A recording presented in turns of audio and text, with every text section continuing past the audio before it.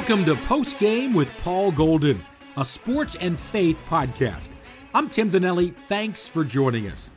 Today's special guest is retired All-Star baseball pitcher Dave Dravecky. In this episode, Dave recounts his incredible comeback during the 1989 season with the San Francisco Giants. Following the pitch heard around the world, Dave describes the physical and emotional impact of his cancer and eventual amputation of his left arm and shoulder. Dave unpacks his subsequent battle with anger, clinical depression, and self-described identity crisis. You'll appreciate his vulnerability as he shares the spiritual lessons learned through the journey of suffering. Stay tuned to the very end to hear details on Dave and his wife Jan's ministry of endurance and hope. Now here's your host of the Post Game podcast, Paul Golden.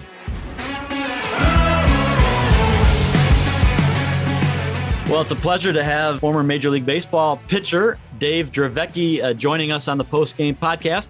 Dave, welcome to the show. Well, thank you, Paul. It's a pleasure to visit with you.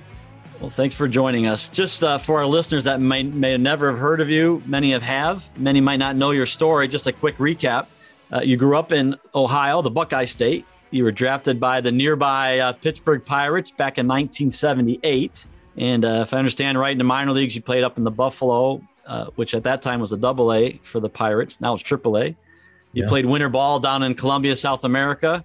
And then you were traded, I think it was at spring of 1981 to the Padres. Mm-hmm. If I understand right, you were in AAA in all places, Hawaii.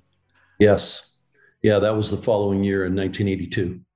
I've been to a lot of AAA ballparks. I don't think of, I think AAA Hawaii is probably that would be the place to be if you're going to be in AAA. Well, it was the creme de la creme. However, when you went to the mainland, it was a long flight and you stayed there for 21 days. Oh, boy. Well, making that trip from Hawaii, you did make your way to San Diego for your major league debut. If I have it right, June 6, 1982. Yes. Any special memories, family, friends that were in the stands that day? Yeah. I mean, I remember calling my mom and dad and they flew out, and their friends who were living in Yorba Linda, just north of San Diego. They may have come down to spend the time with them, to come and watch me play. But that's, oh my gosh, that's so long ago. So hard to remember if there was anybody else. Well, it'll be 40 years ago, June of 1982. You were 6 years there with the Padres. You made the All-Star game in 1983. You pitched 2 scoreless innings. The Padres went into the playoffs that year, and not only the playoffs, you went all the way to the World Series. And I think that was 1984, right, against the Tigers? Yes.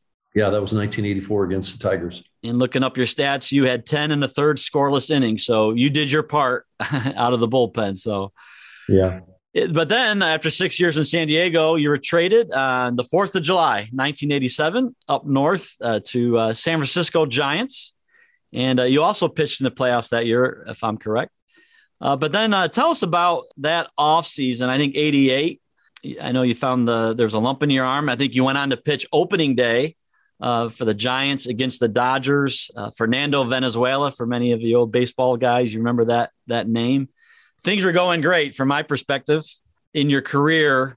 And then what happened later in 1988? Take us through, I call it the rest of the story. In 1987, in the winter, I had noticed a small pea-sized lump halfway between the shoulder and the elbow. Went into spring training, didn't bother me. There was nothing that came from the MRI that they did that caused them to have any concerns. As a matter of fact, they not only did an MRI on my left arm, but my right arm, because they couldn't detect anything on my left arm. So they checked my right arm to see if there was any distinction between the right and the left. And nothing came back conclusive. So obviously at that point, it was much smaller and wasn't detected. But then opening up against Fernando, winning that ball game, thinking this is going to be my year. And all of a sudden I started having some problems with my shoulder, totally unrelated to the lump in my arm. And as a result of that, I started to struggle a little bit midway through the season. Then they sent me on a rehab assignment to Phoenix. That didn't work. And eventually I had to have surgery on my shoulder, a partially torn bicep tendon. I was really struggling with my recovery my comeback to do, to help the club in 88. But during that period of time, all of a sudden, this small lump had started growing. And our thought was, it looks bigger, but you're in rehab for your shoulder surgery. So you're going to have atrophy. So this could be the result of atrophy. And this mass is probably something like a blocker's bruise, where in football, you get hit hard, it tears muscle fiber, creates a hard mass, and they call that blocker's bruise. Well, that's what they thought had happened to my arm, where somewhere along the line, from the excessive amount of throwing, all of a sudden there was scar tissue from tearing muscle fiber. Needless to say, by September of that year, it was now half the size of a golf ball sticking out of my arm, and that was not good. And so we went in, and at that point, the season had come to an end. We went to the Cleveland Clinic, and at the Cleveland Clinic, the MRI came back that, in fact, it was cancer. And so at that point, on October 7th of 1988, which was our 10th wedding anniversary, I had surgery to remove the tumor and 50% of my deltoid muscle. I was in surgery for 10 and a half hours. It was intense. While there, they did cryosurgery, where they froze all the cells in the area, which ultimately killed the bone, the humerus bone, by freezing that whole area.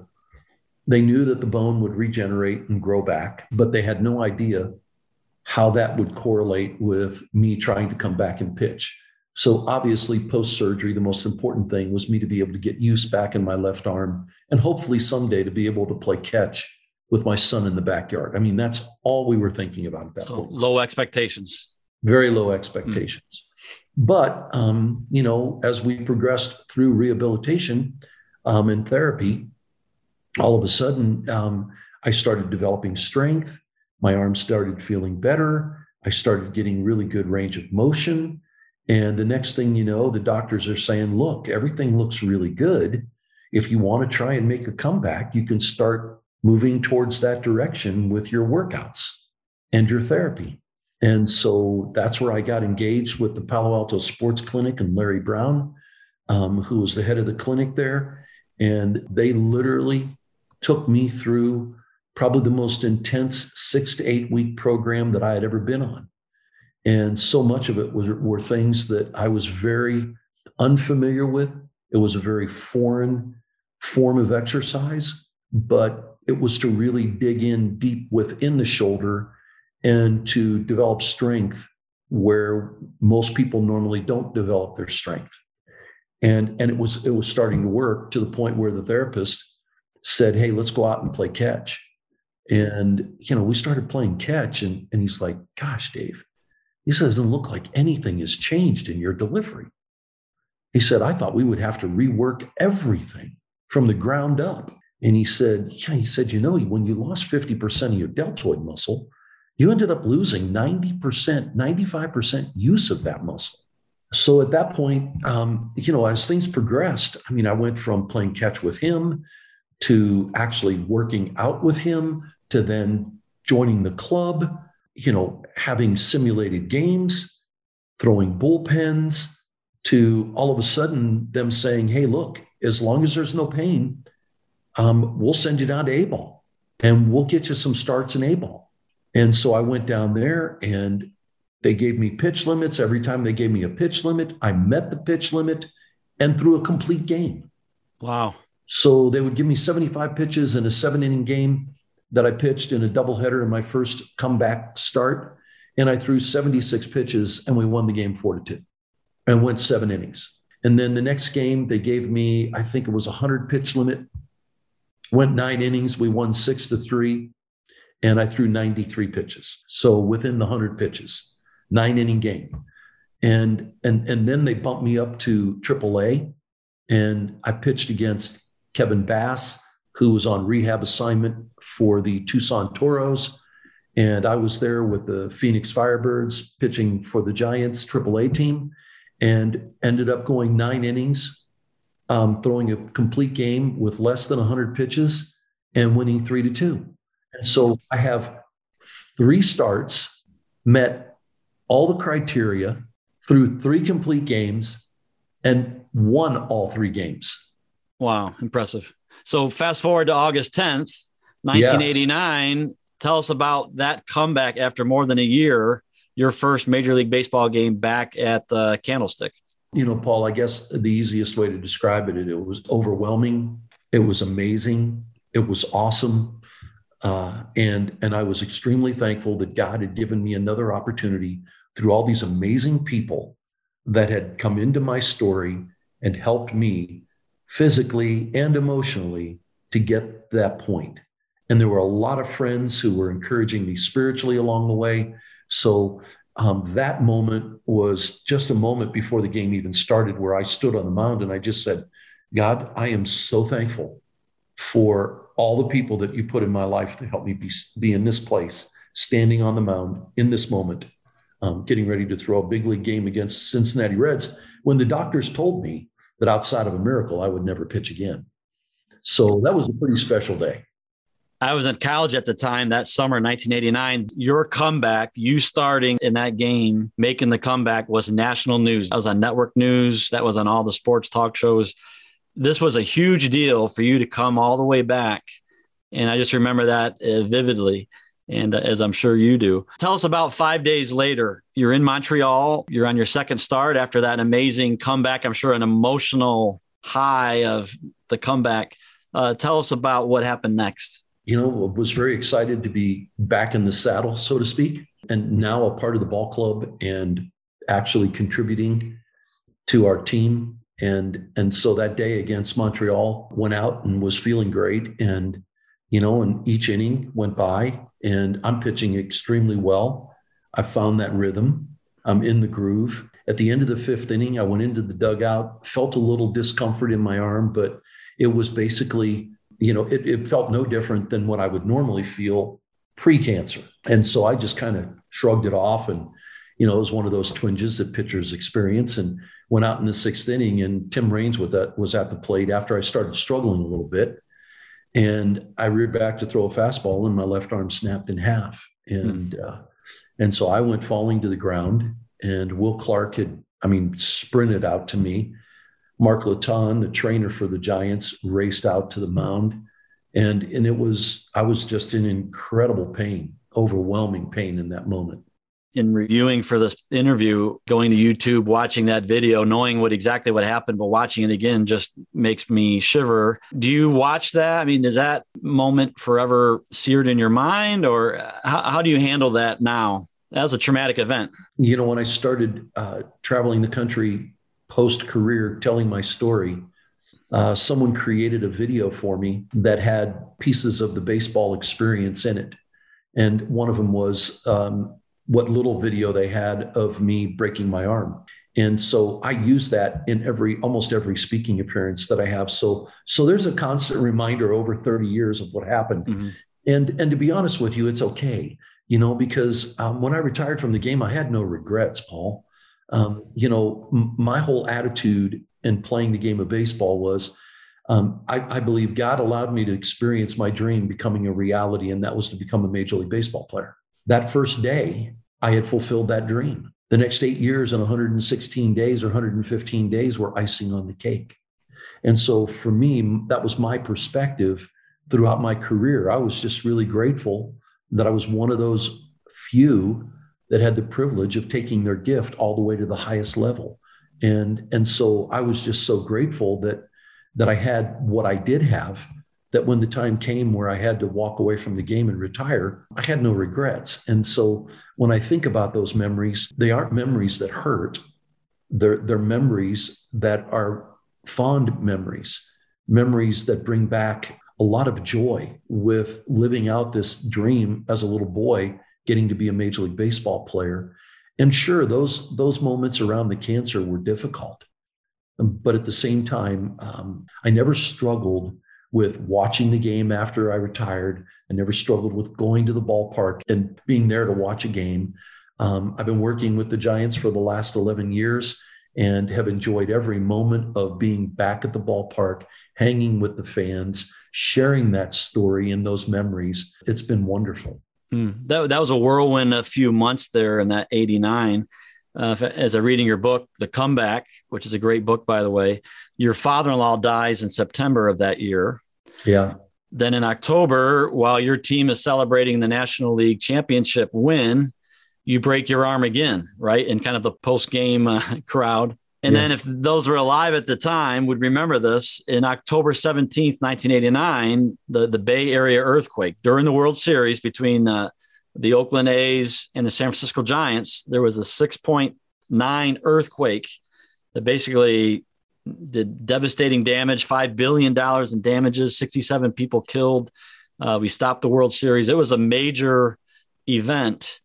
And I think of the earthquake you personally went through, but also collectively there in California. Yeah. Shortly thereafter, 10 days later after the earthquake, you're back in Cleveland Clinic, right? And what did the doctors tell you about your cancer? When I got back, they were concerned that there was a possibility that the cancer had reoccurred. But at that point, they wanted to wait about 3 months and have another follow-up checkup. And in the meantime, my wife had contacted her cousin, who was a liver oncologist, and she had talked to him about, what the doctors were saying to get his opinion. And he said, well, look, he said, I don't know what they've seen. I really don't have all the information in front of me. But one thing I want to encourage you to do is just get a second medical opinion. And so he said, I fellowshipped under the chief of surgery at Sloan Kettering Cancer Research Center in Manhattan. And he said, I'd really like you to go. I will set up the appointment with you, and I want you to see Dr. Murray Brennan. And so at that point, we flew out to New York and met with Dr. Brennan. And he said, well, let me look at the films, and I will get back to you and let you know what my assessment is. When he got back to us, he said, I really think that this isn't waiting months, but days or weeks max. He said, I'm concerned that we're going to need to get ahead of this thing in order to keep it from growing. And at that point, one of the wonderful things about the cancer that I had was that there were two types. And there was a very aggressive cancer called a fibrosarcoma that was contained, encapsulated within a benign tumor called a desmoid tumor. Well, that kept it from becoming metastatic. However, the aggressive fibrosarcoma grew within the encapsulated desmoid, and it was pushing itself up towards the main cavity of my body, where there is less margin to do surgery because it was literally overcoming muscle tissue. And so as a result of that, he said, look, you can stay back for the holidays with your family, but the 1st of January, literally, I think it was January 2nd, I want you here and we're doing surgery. And that began the second phase of the journey, which is what we like to define as, we had the experience of the good, which was this story of seeing a boy's dream come true and getting to the big leagues. And then now all of a sudden we entered into the bad phase of our story where the cancer had reoccurred. And that January surgery was the first of what would be 3 surgeries that would ultimately lead to the amputation of my left arm and shoulder, June 18th of 1991. And in between all of that, with the surgeries, were 2 types of radiation therapy and a staph infection that lasted for 10 months. So it was just a really, really difficult period of time in our lives. And during that period of time, Paul, was when all of a sudden you just get weak. You get weary from the continued day after day after day facing of suffering and mortality, your mortality. And so it impacted me physically, it impacted me emotionally, and it impacted me spiritually. And it was hard.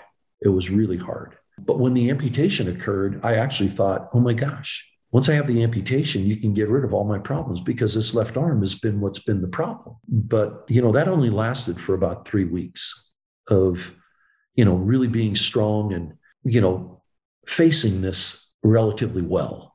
But then all of a sudden reality started setting in, and I started experiencing an identity crisis. If I can no longer be a baseball player, then who is this man? I wasn't under a multi-year contract that would guarantee me money out years beyond. And I wasn't a multi-million-dollar a year contract baby. So I was going to have to work, and that was hard. what am I going to do with my life? And how am I going to provide for my family? So it was just a really, really difficult period of time that ultimately led to just going deep into depression, clinical depression, along with my wife. And here we are trying to raise two kids at the time that were, I think, 5 and 2 to 6 and 3, somewhere in that range. And man, it was hard. It was really hard. You mentioned your deep, dark time battling, understandably so, depression and trying to, what next? You retired, your career is over. What was it that brought you out of that depression? I met you recently. You're an optimistic, upbeat, great guy. What was it that changed from the dark Dave Dravecky to where you are now? Paul, I think there's a combination of things that come into play. Obviously, I didn't turn my back on God during that time. So our faith, even though we found ourselves weak, it was then that we were able to experience God's strength in the midst of our story. It also took the help of others, the encouragement of others. It took people saying some hard things to me because of my wife being in a very difficult place with her depression and me resisting going to get help. And so those people who stepped into my world and challenged me, actually, I believe God used to move me to a place of embracing this idea of getting help for my wife, and then discovering 3 weeks into the process and right after my amputation that I needed as much help as she did. And so moving into the counseling was one of those pieces that was significant in the healing process. And here's the reason why. For the first time in my life, people were probing into the deep, dark recesses of my soul. And they were wanting to know what I was feeling about the pain that I was experiencing. You see, prior to that, I didn't know how to articulate that. My wife knew very well how to articulate her pain. She didn't know what was going on deep inside. And what these counselors were able to do for us was peel back the layers of the onion to get to the core root of where the issues were. And it had nothing to do with us wanting to separate, wanting to divorce. That was never a thought for us. Although during that time, I have to be honest with you, I gave my wife a lot of reasons to leave because I had become verbally abusive. I was just struggling so much. And because I couldn't articulate that pain, what came out was anger. Mm-hmm. Because I didn't know how to identify what was happening and then talk about it. So I would suppress it. Well, you can only suppress it so long before it erupts. And then it becomes an outburst of anger, which is what I became, an angry man. So moving into the counseling, all of a sudden, God started showing me in particular that there's freedom in releasing those things. There's freedom in getting that stuff out and talking about it. And so what that counselor did was force me to become vulnerable about where I was at. When he made me vulnerable, the very thing that I feared the most was the very thing in acknowledging that would set me free. And that thing that I feared the most was exposing that I was weak and exposing that I was afraid. And here you are, former number one starter, major league pitcher, fame and success, and having that taken away from you rather abruptly and traumatically. That's a tough road. Yeah. And I was at the peak of my career. I had matured late in my journey. I was one of those late bloomers. And so at 33 years of age, I was just hitting my stride with years left in the game. And then this happens and it's all gone. And so, I have to tell you, the thing that was so beautiful was, number one, announcing that we were depressed didn't sit well with some groups of people, unfortunately. Then when we went on medication, that really didn't sit well with some groups of people. And so it was really hard because there was a lot of pressure that was coming from the outside with people that we thought were our friends and loved us in this community called God's community. Instead, you found some of Job's friends maybe along the way. Yeah. As a matter of fact, I just read that story this morning, Paul, and I'd sit there and I've thought about this often. When they open their mouths, that's when, chaos hit. Those first 7 days of silence were a beautiful thing. And we didn't have those first 7 days. Unfortunately, we ended up experiencing, when the voices all of a sudden became very, very loud. But through the counseling, it brought stability. And Jan and I eventually moved out, found a healthy community that would embrace us and love us through it instead of trying to fix us on their own. They just created a safe place for us to actually experience God's love through them as we move through our pain. And we got to the other side and we moved to Colorado. This was 1993. And Jan said, hey, I just received a book that this counselor wants me to endorse, and it's about anger in men. And I thought, how ironic is this? And she said, he's only 30 minutes away. We can call him and you can go there to get counseling for your anger. And Paul, at that point, I was like, oh my gosh, that sounds awesome. Because I said, I don't want to be this man. I said, I don't want to be that guy. I want to be set free from this anger. So any tool that I can get my hands on or hand on, I want. And so it was Gary Oliver, and Gary spent a year with me, walking through the issues that I was struggling with. And again, going deep into my soul. The beauty was he was drawing also from this well of life through his words that were so encouraging to me and so helpful in moving me through these issues with anger and how to identify anger so that I would never have to become Mount Vesuvius again. And that just became a beautiful, beautiful part of our story. And I was so grateful for that. We're here with a retired Major League Baseball pitcher, Dave Dravecky. We're talking about his comeback, which I think is a good reminder of his career. In that book, but there's so many people endorsed it. Al Michaels, Ronald Reagan, George Bush, Chuck Swindoll. But one thing that stood out to me was Chuck Swindoll's statement. Comeback is not only a book to be read in all seasons, but a testimony to be believed for all reasons. I love that. And I think you epitomized the comeback, not only your career, but more so spiritually. I appreciate that. Yeah. When I hear you read those names off, I'm floored that those people would have endorsed this story. And it's one of those things looking back now where you realize, man, God was in control of all of this. And I can't explain, but I simply trust. And looking back, all that he did back then is what helps us looking forward, being able to trust him even more with our lives every day. As you said, it's a who's who: Vin Scully, Tom Seaver, Al Michaels, George Bush, you name them. At the very end of the book, I think it's the last words of the book, you have written the Apostle Paul's words from 2 Corinthians 4, where it says, therefore we do not lose heart. Though outwardly we are wasting away, yet inwardly we are being renewed day by day. Verse 17, for our light and momentary troubles are achieving for us an eternal glory that far outweighs them all. So we fix our eyes not on what is seen, but on what is unseen, since what is seen is temporary, but what is unseen is eternal. Why are those words so significant to your story? For my wife and I, it was our life verse. Therefore we do not lose heart. The reality is that outwardly we are wasting away. And I experienced that in a very real way.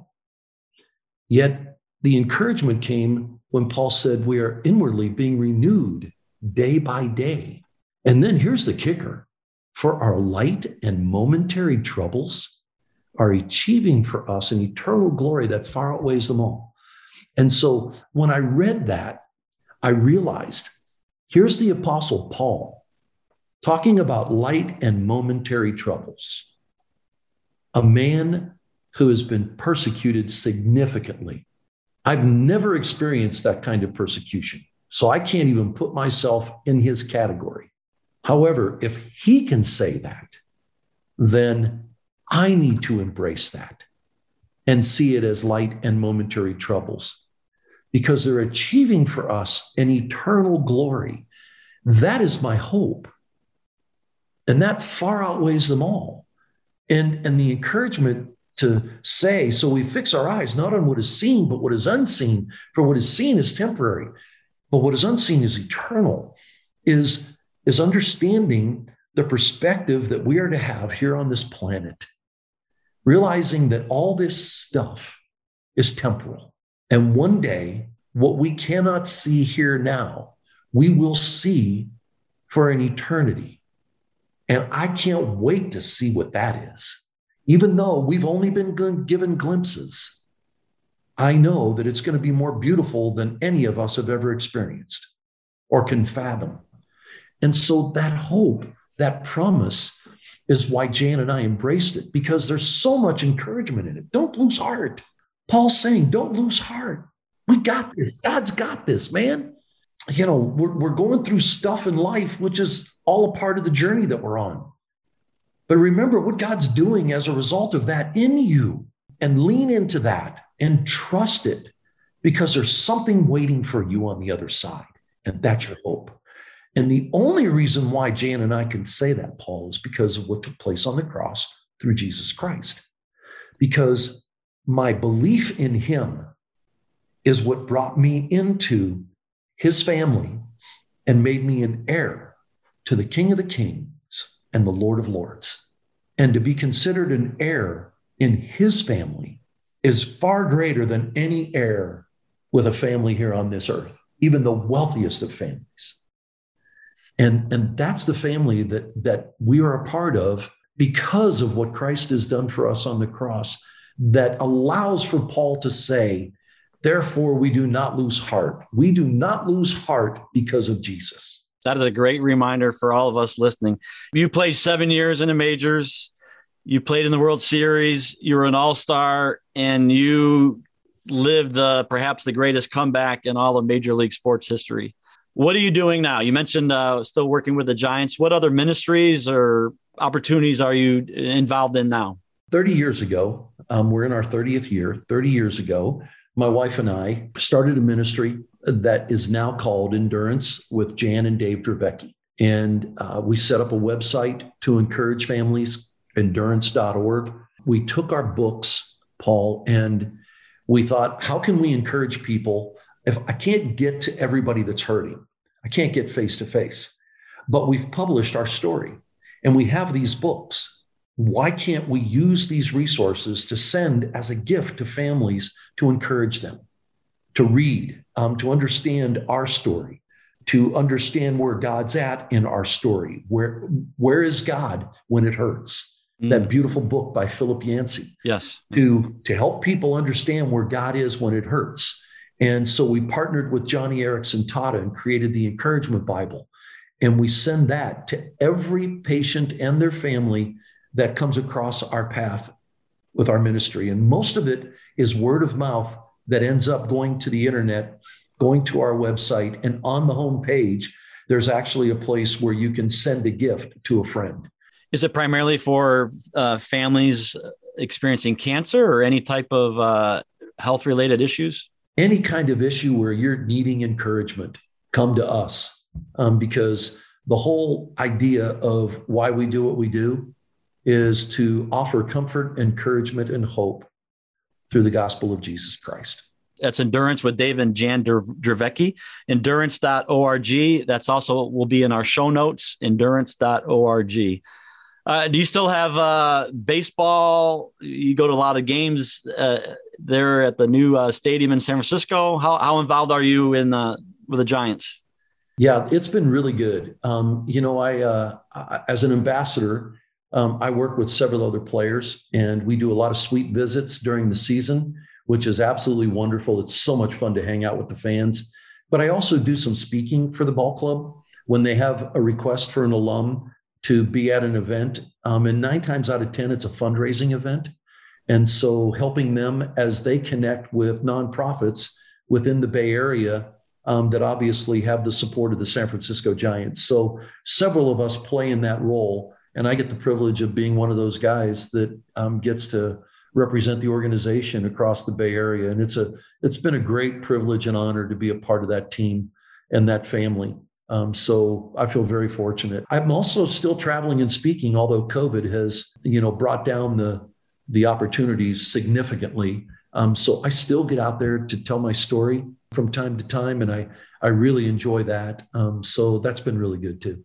Well, your testimony, your comeback, your before and after story is just incredible. I encourage people to go on Amazon, get that book called The Comeback. It really chronicles that year that you and Jan experienced, but certainly encourage all of our listeners to go to endurance.org and follow Dave that way. Dave, any final comments or thoughts before we say goodbye? I mean, it's been a pleasure to visit with you. I think if there's anything that I would want people to be left with is just to realize how much you are loved and to understand that the greatest love that was ever expressed on this planet came through Jesus Christ's death on the cross and his resurrection. And that sacrifice of his life was to allow us, to give us access to a relationship with him that God ultimately desires. And that act on the cross was an act of forgiveness, was an act of redemption, was an act of hope, was an act of promise. And so no matter where your listeners find themselves, I would challenge them to look at Jesus and know what he's done for you and embrace that love that he offers so freely. Dave Dravecky, thank you so much for sharing your remarkable comeback and your testimony with us on Post Game with Paul Golden. Thank you, and God bless. Thank you, Paul. God bless you. We trust you were encouraged by this special conversation with Dave Dravecky. If you enjoyed this podcast, we'd ask that you subscribe to the Post Game with Paul Golden podcast. This way, you'll never miss an upcoming episode. Forward this podcast to that sports fan you know and tell others about this unique sports and faith podcast. I'm Tim Donnelly. Thanks so much for joining us for Post Game with Paul Golden.